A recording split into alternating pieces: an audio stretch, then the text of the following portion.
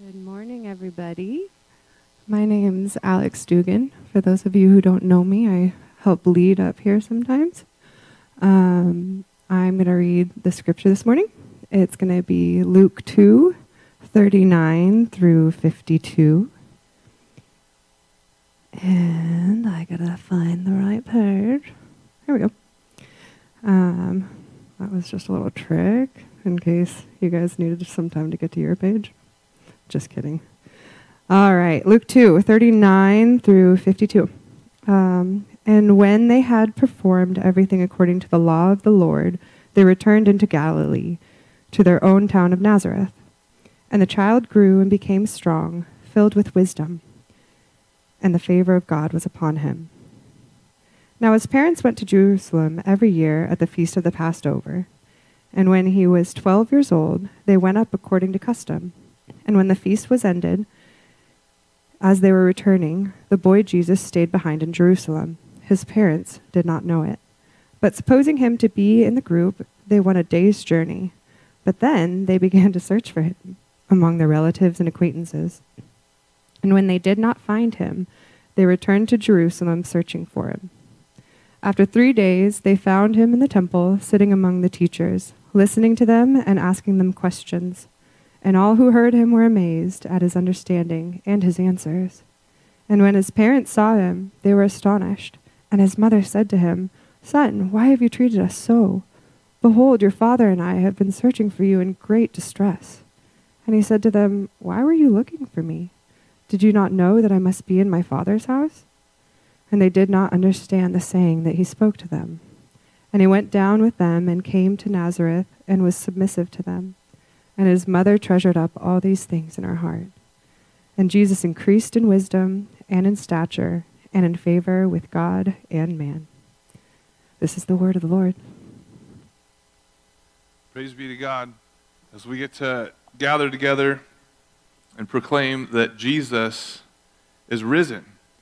And as we think about Jesus' birth, Luke, traveling with Paul, is hearing all of these narratives and experiences, and he's met with Theophilus, a young believer, and so he's trying to put into a frame of reference and to put these facts and details down to help a young believer grow in his knowledge of who God is and what he's called and what the purpose of Theophilus might be. And as we gather together and start with a birth story of all birth stories, right? We've all had birth stories, whether you're a uncle or aunt or maybe a husband or a mother, and I'll never forget from Jenna telling me that she's pregnant with a donut in the oven, and I didn't really get the correlation, like a cinnamon roll done in the oven.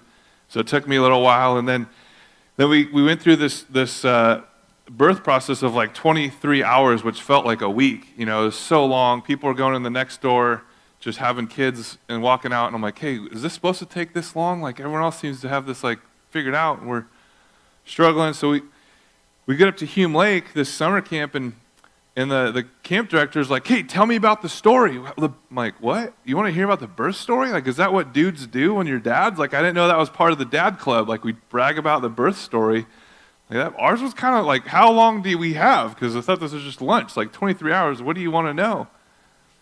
Comparing that to my niece, who they went to the hospital and were told to go back home and come back like a day or two later, and then hours later she was born on the way to the hospital in the car, which like that's a whole nother birth story. Now she's nicknamed Speedy, appropriately, right? And here we have Luke. He's like, hey, I'm going to tell you about the gospel. Let's start with Jesus. This government's in control, and they want to do a census. So there's Mary and Joseph, and they're engaged, but basically married without consummating in a physical act. So they have to go to Bethlehem, and it happens she's pregnant, which is a perfect time to go on a long journey on foot or horseback. And they're there, and there's no room for them, so they happen to get a little spot with a little manger. And the birth story, the announcement, there's no family waiting in the lobby for 23 hours, you know, calling in to work, hey, I got a nephew or a niece or a granddaughter or grandson. No, there's nobody. It's just Joseph and Mary. And in that day, Joseph wasn't supposed to be there. I didn't know that either. I was like, oh, this now after going through that, it's like, I can see why. Like old school, it's like, hey, just go have a drink and we'll take care of this, us women. We got it figured out. Okay, you get out of here. We'll let you know once the baby's born, you know. And now I'm like, okay, I kind of see some wisdom in that. You know, because when the doctor showed up for us, the nurse was like, hey, the doctor's here. I'm like, where? Where's he at? It's like 12 hours. Where's this? The doctor, tell him to put the Call of Duty online, just tell him to pause it, tell his friends, he'll come back, resume to online gaming. I have a kid who needs to come out. Like, we're paying him good money. What's the problem? But no, the angels show up to who? Not the kings, not the business leaders, not the religious. They show up to shepherds who deliver lambs, and they would take only the spotless lambs and put them in a stone manger. And so this nativity scene is set somewhere that the shepherds would have known exactly where to see Jesus. And the angels show up and they pronounce this birth that wasn't just a normal, just another birth. This was God becoming man. Good news of great joy for all people, they declared. And then Luke goes from the birth and this amazing scene with shepherds coming in and Mary's putting some more pieces together and they leave proclaiming. And then he jumps into 12-year-old Jesus staying back and letting his parents go along the journey. So why is Jesus still the focus?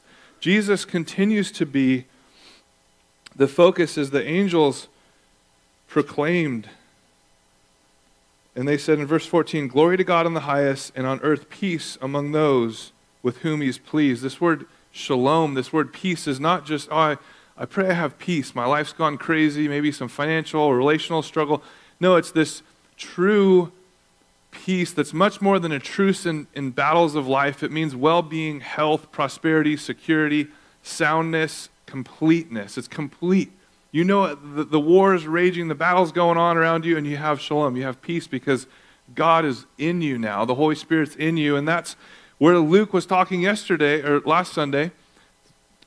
Time goes by like that. And Luke's sharing, and he's like, man, the Holy Spirit was on Elizabeth and gave birth to John. And the Holy Spirit gave this revelation to Zechariah, and people didn't quite see it. And I was like, oh, man, they missed it because the Holy Spirit didn't reveal it to them yet. And the Holy Spirit and the angels revealed it to the shepherds, and they got it. And here, the backdrop was similar to our culture today. Taxes are high, climbing. Unemployment is high, climbing. Morals are slipping lower and lower.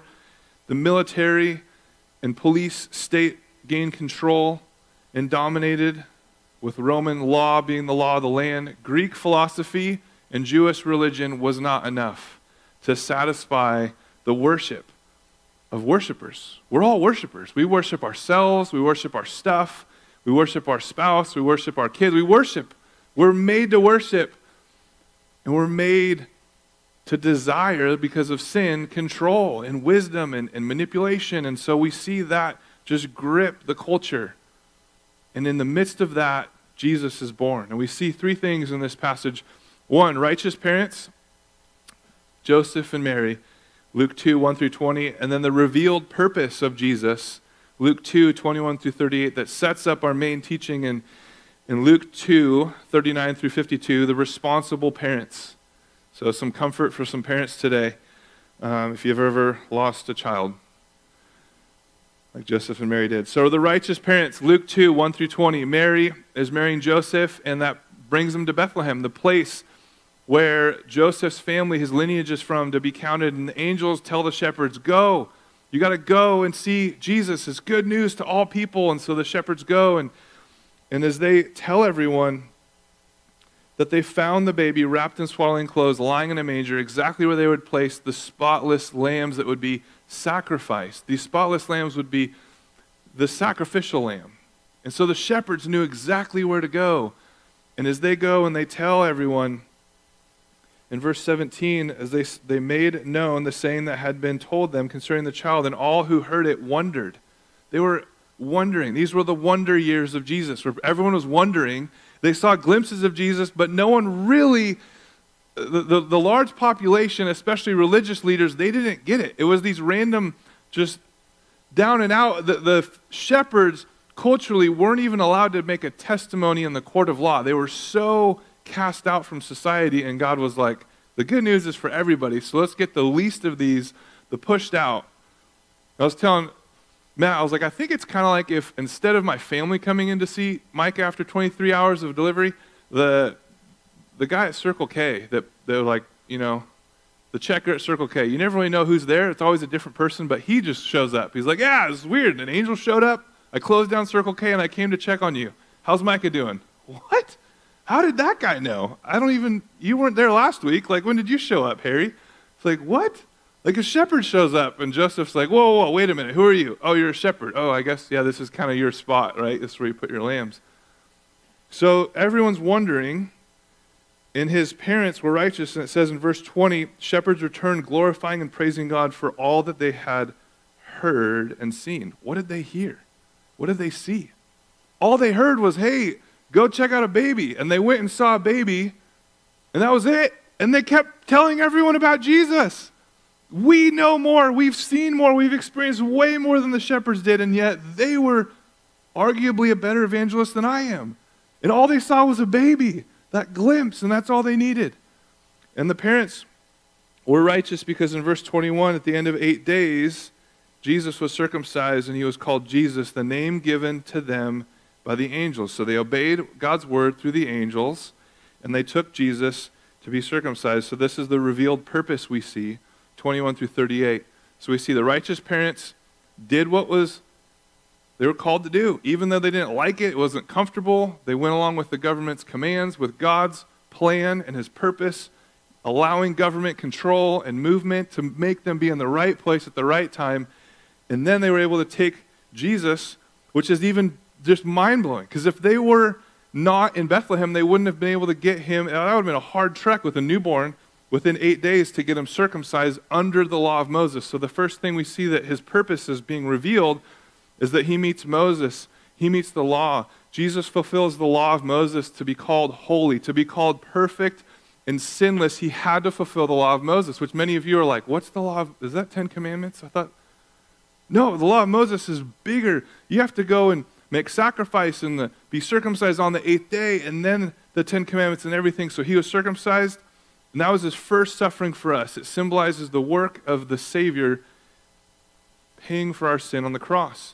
And it's his obedience that as an 8-year-old, or an 8-day-old, wow,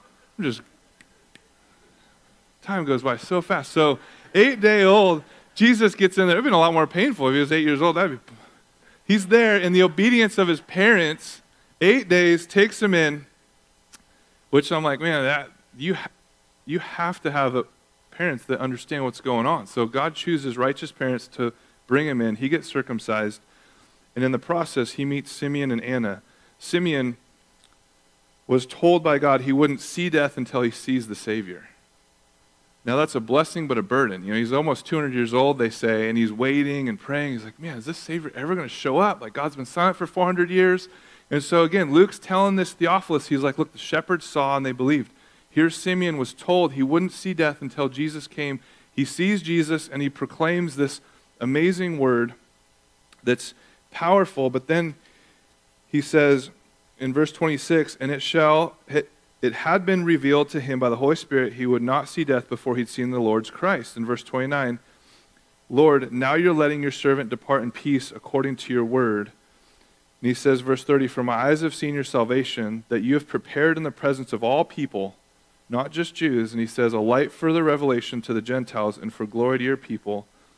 And his father and mother marveled at what was said about him. And Simeon blessed them and said, Mary, his mother, behold, this child is appointed for the fall and rising of many in Israel, and for a sign that is opposed.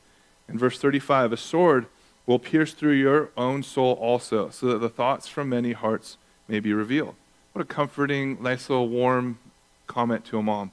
Hey, 8-day-old, by the way, your son's going to have this amazing purpose for the salvation of all people in the presence of the Gentiles, and a sword is going to pierce your heart so that the thoughts and hearts may be revealed of all men. And yet she knew that Jesus was the Christ. She knew the angels told her, the shepherds came and reminded her, and now Simeon's reminding her. And yet Simeon, again, What an amazing, profound thing to say. Simeon, like Mary, we don't know what they knew. We don't know what they remembered. Because if you're like me, you forgot more than you remember, right? And so they're there and they're like, wait, what was this? Oh yeah, we have a baby, but this isn't just our baby. This is God's son for his purpose. And then the shepherds and Simeon, he didn't need the feeding of the 5,000. He didn't need to see Lazarus walk out of the grave. He didn't need to be in the boat with the disciples and see the waves that were about to kill them. Jesus say, shh, and have them be still. Simeon just saw the baby and that was enough. And he believed and he said, this is amazing. Now I can go. Finally, it's been almost 200 years. Thank you for showing up, Jesus. I'm out. Mary, it's going to be tough. I'm praying for you guys.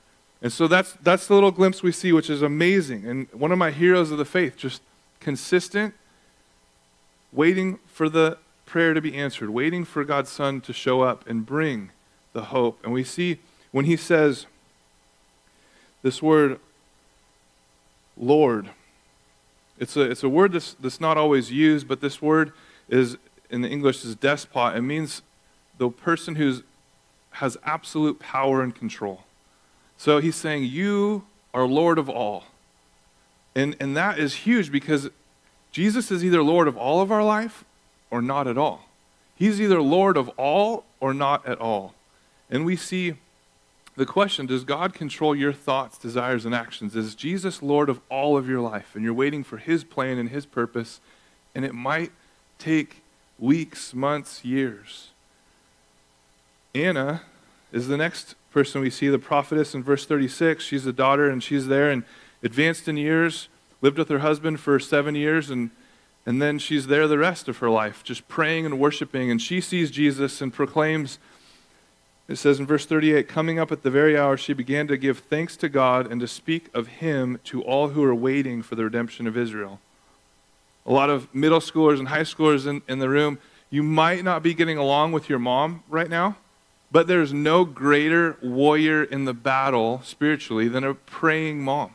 And know that your moms are praying for you and committing to the Lord your work and his purpose and protection and care for you. And man, this week I could go on for hours of all these stories of praying moms who were just saying, hey, you're going to that place. I don't agree with you going there, but I'm going to pray for you for your protection.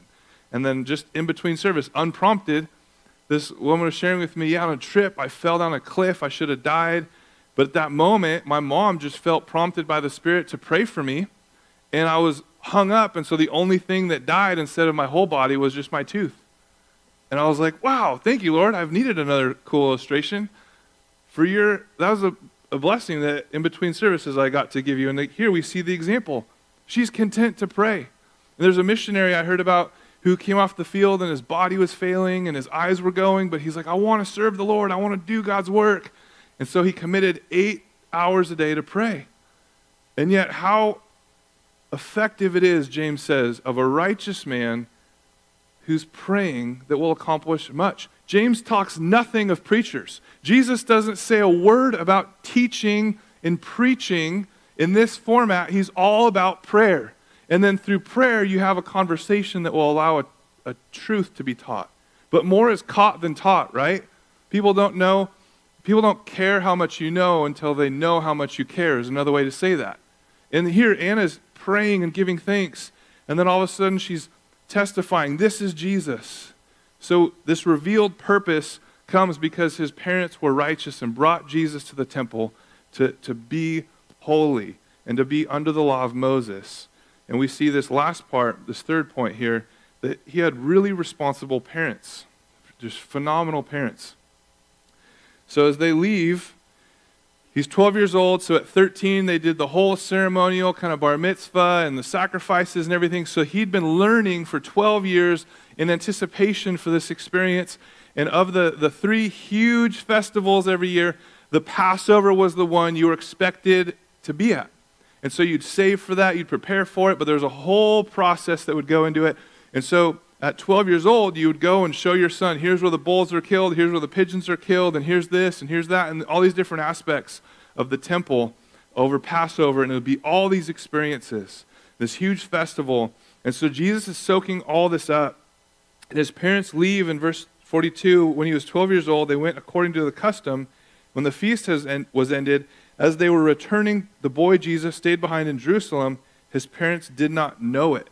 So historically, they would have a caravan, and all the women and kids would be up front, and all the men would be in the back. And Jesus is 12, so he's not a boy anymore, but he's not yet a man. He's kind of in that awkward. So Joseph thought Jesus was with Mary. Mary thought Joseph was with Jesus. And then they find out that night, he's not there. He's not with the caravan. And so it's nighttime because they circle up around the fire and they're telling stories about Passover. And they realize, wait, Jesus isn't with you. And Mary's like, no, he was with you. Remember, he's 12. He's going to be 13. He's your responsibility. That's what we said. And Joseph's like, oh, I forgot. Yeah, you said that. Just got caught up with all this stuff when we were leaving. Oh, no. So family, friends. He's probably around the campfire. Wasn't there.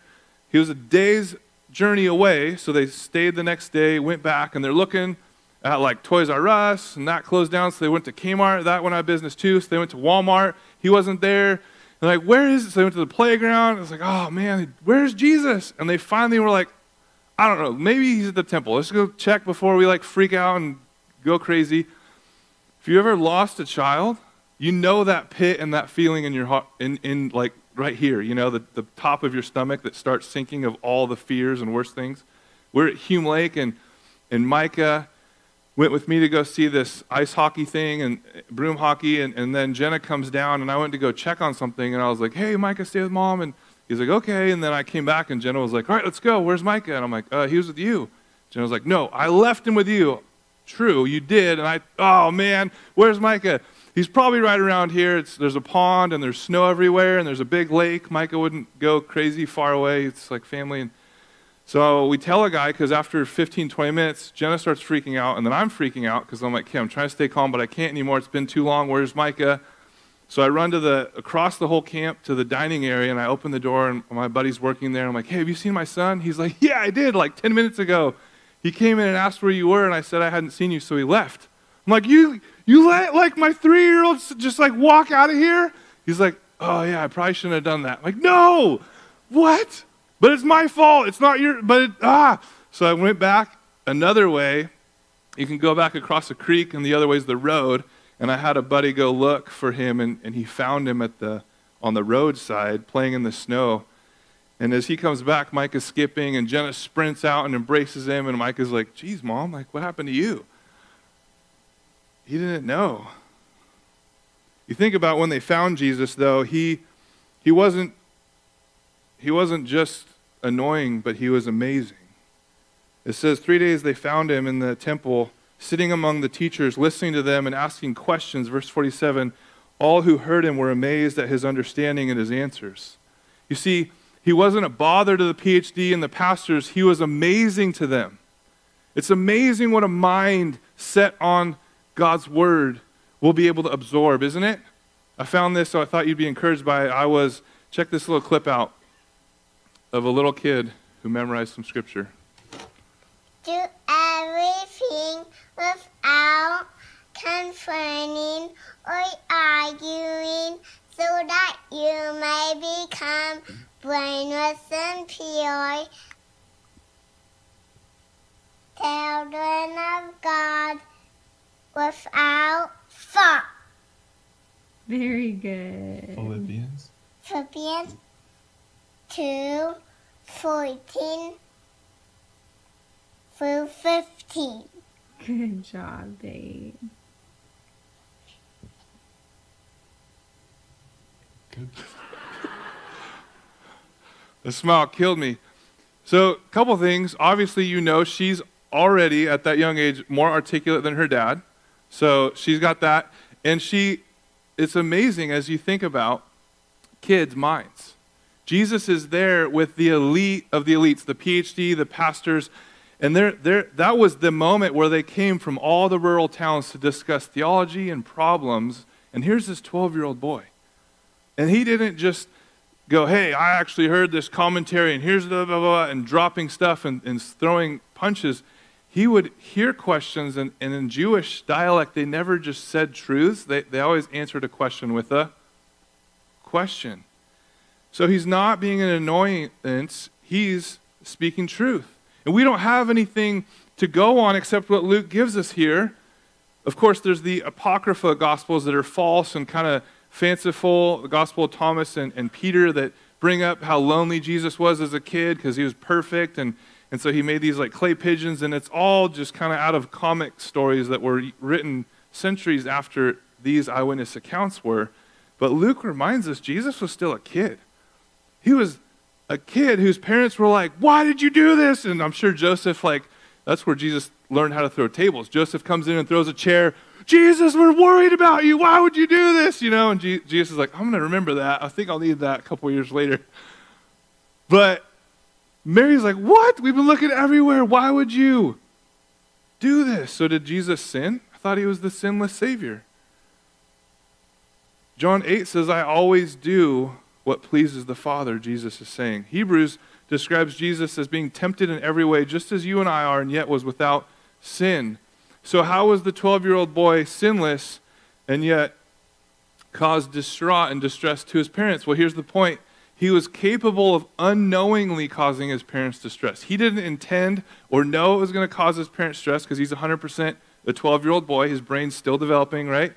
But he is sinless as he was incapable of knowingly doing it. He wasn't intentionally going, man, my mom, she wouldn't let me get that sucker, so I'm just going to stay back and sneak in out of the caravan and I'll show her. He wasn't knowingly causing her distress, but because he was 100% human, he unknowingly caused stress to his parents.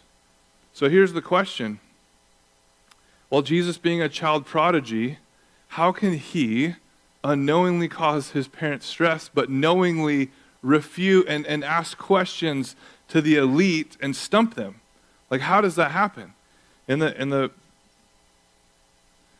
years that followed, as the church grew, there was a heresy, monophysite, that taught that Jesus' nature was divine and not human.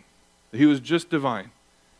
And then there's other thoughts that he was either had a divine nature that lost its divinity because it became human, or he had a human nature that became divine. And then you have, well, then everyone could become gods, right? So there's a lot of problems, and the church was like, hey, how do we address this? If Jesus is this sinless Savior, and so there's this word theanthropic nature, where it's kind of this bastard word where you take two words and jam them together, which I kind of do sometimes, and people are like, what are you trying to say? I'm like, I don't know, I just took two words and it just kind of mashed together and came out. And they're like, I don't really know what's going on, which is why I'm just going to give you a simple summary, because some of you are like, I didn't know we were having a Theology 101 or 501 class. This is way above my pay grade. The point is, theos means God, anthropos means man, so you have this God-man, and how does that work? How do you have a divine nature and a human nature? And so plainly put, and in this conference, this church got together in Chalcedon 454. They clarified by not getting into all the nitty-gritty. They just said, okay, here's the parameters that we understand Jesus being able to be fully human and fully God, saying that we must affirm that he's 100% human and 100% God. And we can't fully explain how that works and how he's there humanly, and the church wisely didn't go into all the different things, and they just set these borders and understanding that God is one God in essence and three in person. And when you try and explain that with an egg or water, it's different modes and different things, but the best way to understand simply is that we have one God in essence and three in person. And Jesus is one in person, but he has two essences. He has the humanity and the divinity, and 100% of both. And we see this positively affirmed. And the moment you go outside of these four boundaries is when you're into heresy. So number one, Jesus was 100% human. Number two, Jesus was 100% divine, 100% God. And these two natures were perfectly united with, and the fourth thing is there was no mixture or confusion or separation or division. So you have to understand as we go through Luke's saying, hey, Theophilus, check it out. The Holy Spirit came onto Mary, and boom, there's a baby. And the shepherds testified of it. Simeon testified of it. Anna testified of it. And they all believed, and they didn't have a ton of all the nitty-gritty stuff. And in our post-Christian, let's figure out all the why and how. And it's like, whoa, just time out. These people saw him, believed, And Theophilus, you got to know. People are going to question you. You're going to have doubts about it. But here's the 4 parameters that we know that Jesus is 100% God, 100% man. And anytime you go out of that, you're going to get into some dangerous, heretical places. And so we see Thomas Aquinas had this huge distraction because he was stuck on this. And a simple way is to say, look, when Jesus was walking along the seashore before he called disciples, was he divine or was it his humanity that he had legs and hands and a mouth? He was fully human, but yet when he was talking to the woman at the well and he knew her whole past, there was the divine. When he's sitting here at 12 years old, he's human, he's growing in wisdom. And we see in verse 52, Jesus increased in wisdom and in stature and in favor with God and man. He's human, a 12-year-old, but fully God. And so the divine is speaking to the human and helping him grow in wisdom and understanding. And Thomas Aquinas was distracted because he was like, wait, Jesus, being fully God, tells in the human state his disciples, I don't know when I'm coming back, but I'll be back. See ya. Here's some seasons. Here's a lot of warnings. Here's a lot of things to be aware of. But always make sure you're focused on me, is what Jesus' message was. In these last days, and rumors of wars and everything, and you're like, man, why is Brandon just going into all of who Jesus is and his divine, perfect, sinless? Because the spiritual war wants you distracted like Thomas Aquinas. He wants you off mission. China is editing the Bible, so John 8, where Jesus addresses a woman caught in adultery, instead of saying, go and sin no more, where are your accusers? Well, neither do I accuse you, go and sin no more. China is editing it to say, actually, I'm a sinner too, and then he stones her and kills her. And so the reason that that's happening isn't, no, the governments are in the hands of the evil one. We just went through Revelation to help us understand that. And today, we're in a spiritual battle, and there's distraction all around us. And Jesus says, here's hints, here's seasons. I'm coming back. Don't focus on all the signs looking for the hour. Acknowledge the season you're in. Have your lamps burning. Be holy and be ready because I'm coming quickly. That was his message. Stay focused on me. And as we focus on Jesus, as Luke did for Theophilus, starting with Jesus, to understand he's fully God and fully man, as Ezekiel, Daniel, and Isaiah in the Old Testament were full of the Holy Spirit and had these revelations and understanding of future events in the Old Testament, we see that it's possible, except for Jesus. The most amazing thing is that he was 100% divine. He didn't just have the Holy Spirit fill him up and still had the old man like Paul talks about, I don't do the things I want to do and I do the things I don't want to do. And all of you are like, yes, amen. Finally, someone gets it. I'm not perfect. The preacher's not going to hold me to an unreasonable expectation. Except I am, because the Scripture does. But that's where grace comes in. And we quickly forget, and Satan distracts us from the reality that the Holy Spirit empowers us, but we're weak, and we need God's grace and his forgiveness every time we fail. The interesting thing as we think about this, and as I study this, it's like, man, I'm going to go before our Heavenly Father, and I'm going to stand there, and he's going to say, Lord willing, hopefully, well done, good and faithful servant. That's what I want to hear.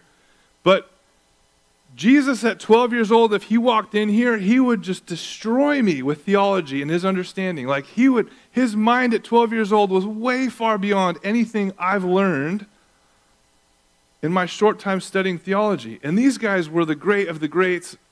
Why? Imagine the great commandment. To love the Lord your God with all your heart, with all your what? Soul, and with all your mind. With all your heart, with all your strength, with all your mind. 12-year-old Jesus, not affected by sin, 100% God. Think about his mind stayed on the Lord. As we saw little Peyton focused on Scripture and be able to memorize and recite it. Now, the other aspect is living it, right? That's the discipleship and the patience I need as a parent to help her do what she said she wanted to do through memorizing Scripture. But imagine how messed up my mind is with Disney Plus, social media, emails, all the things. Oh, new truck, fix this, fix that, go see this, do this, all the things. And Jesus, 12 years old, didn't have one sinful, distracted thought. It was always fixed on God. At 12 years old, imagine how full of knowing God he was And yet it says in verse 52, he increased in wisdom and in stature and in favor with God and men. He grew. He set the example of what it means to be a disciple. He was discipled by his parents. He had righteous parents that obeyed God, knew the purpose, and were like, okay, yeah, you're right. Why would we look at the toy store or the playground? Of course you'd be in your Father's house. This is where we've been training you. This is where your purpose is to bring good news to the whole world. And yet for our mind and our body, our mind's been affected. And I think it's the area where the battle's fought and the most underrated and underprotected. Because sometimes we can follow logic, which is going the way, right? That's like our culture continues to not allow for logic and reason. And sin gets in and perverts it. 100% God, 100% man, standing,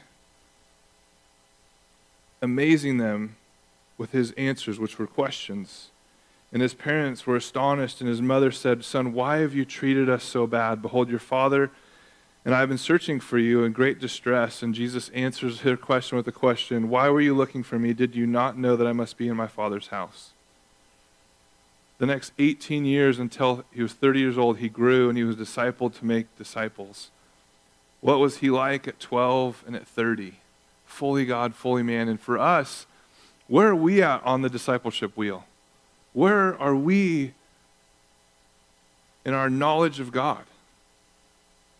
Has sin got a hold of your mind, and are you allowing things to come in and control your thoughts and your mind that you need healing from, and hope that Jesus, in grace, that he would fill you with the Spirit to control your mind? And as you look at this, it's like a dashboard in your car, and when the tire pressure monitor goes off, or the maintenance or the check engine light, it lets you know kind of what's going on. And here in the life of a believer, it's either you're spiritually dead, you don't believe there's a God, you don't believe Jesus is God, and you're like, yeah, he's not Lord at all. Or maybe you're saved and you're saying, no, Jesus is Lord of all of my life. I'm just an infant stage where I know I need food, and I know I need to know God more, and I know I need community, but I don't know how it works, and I need someone to help me, like very significantly and immediately.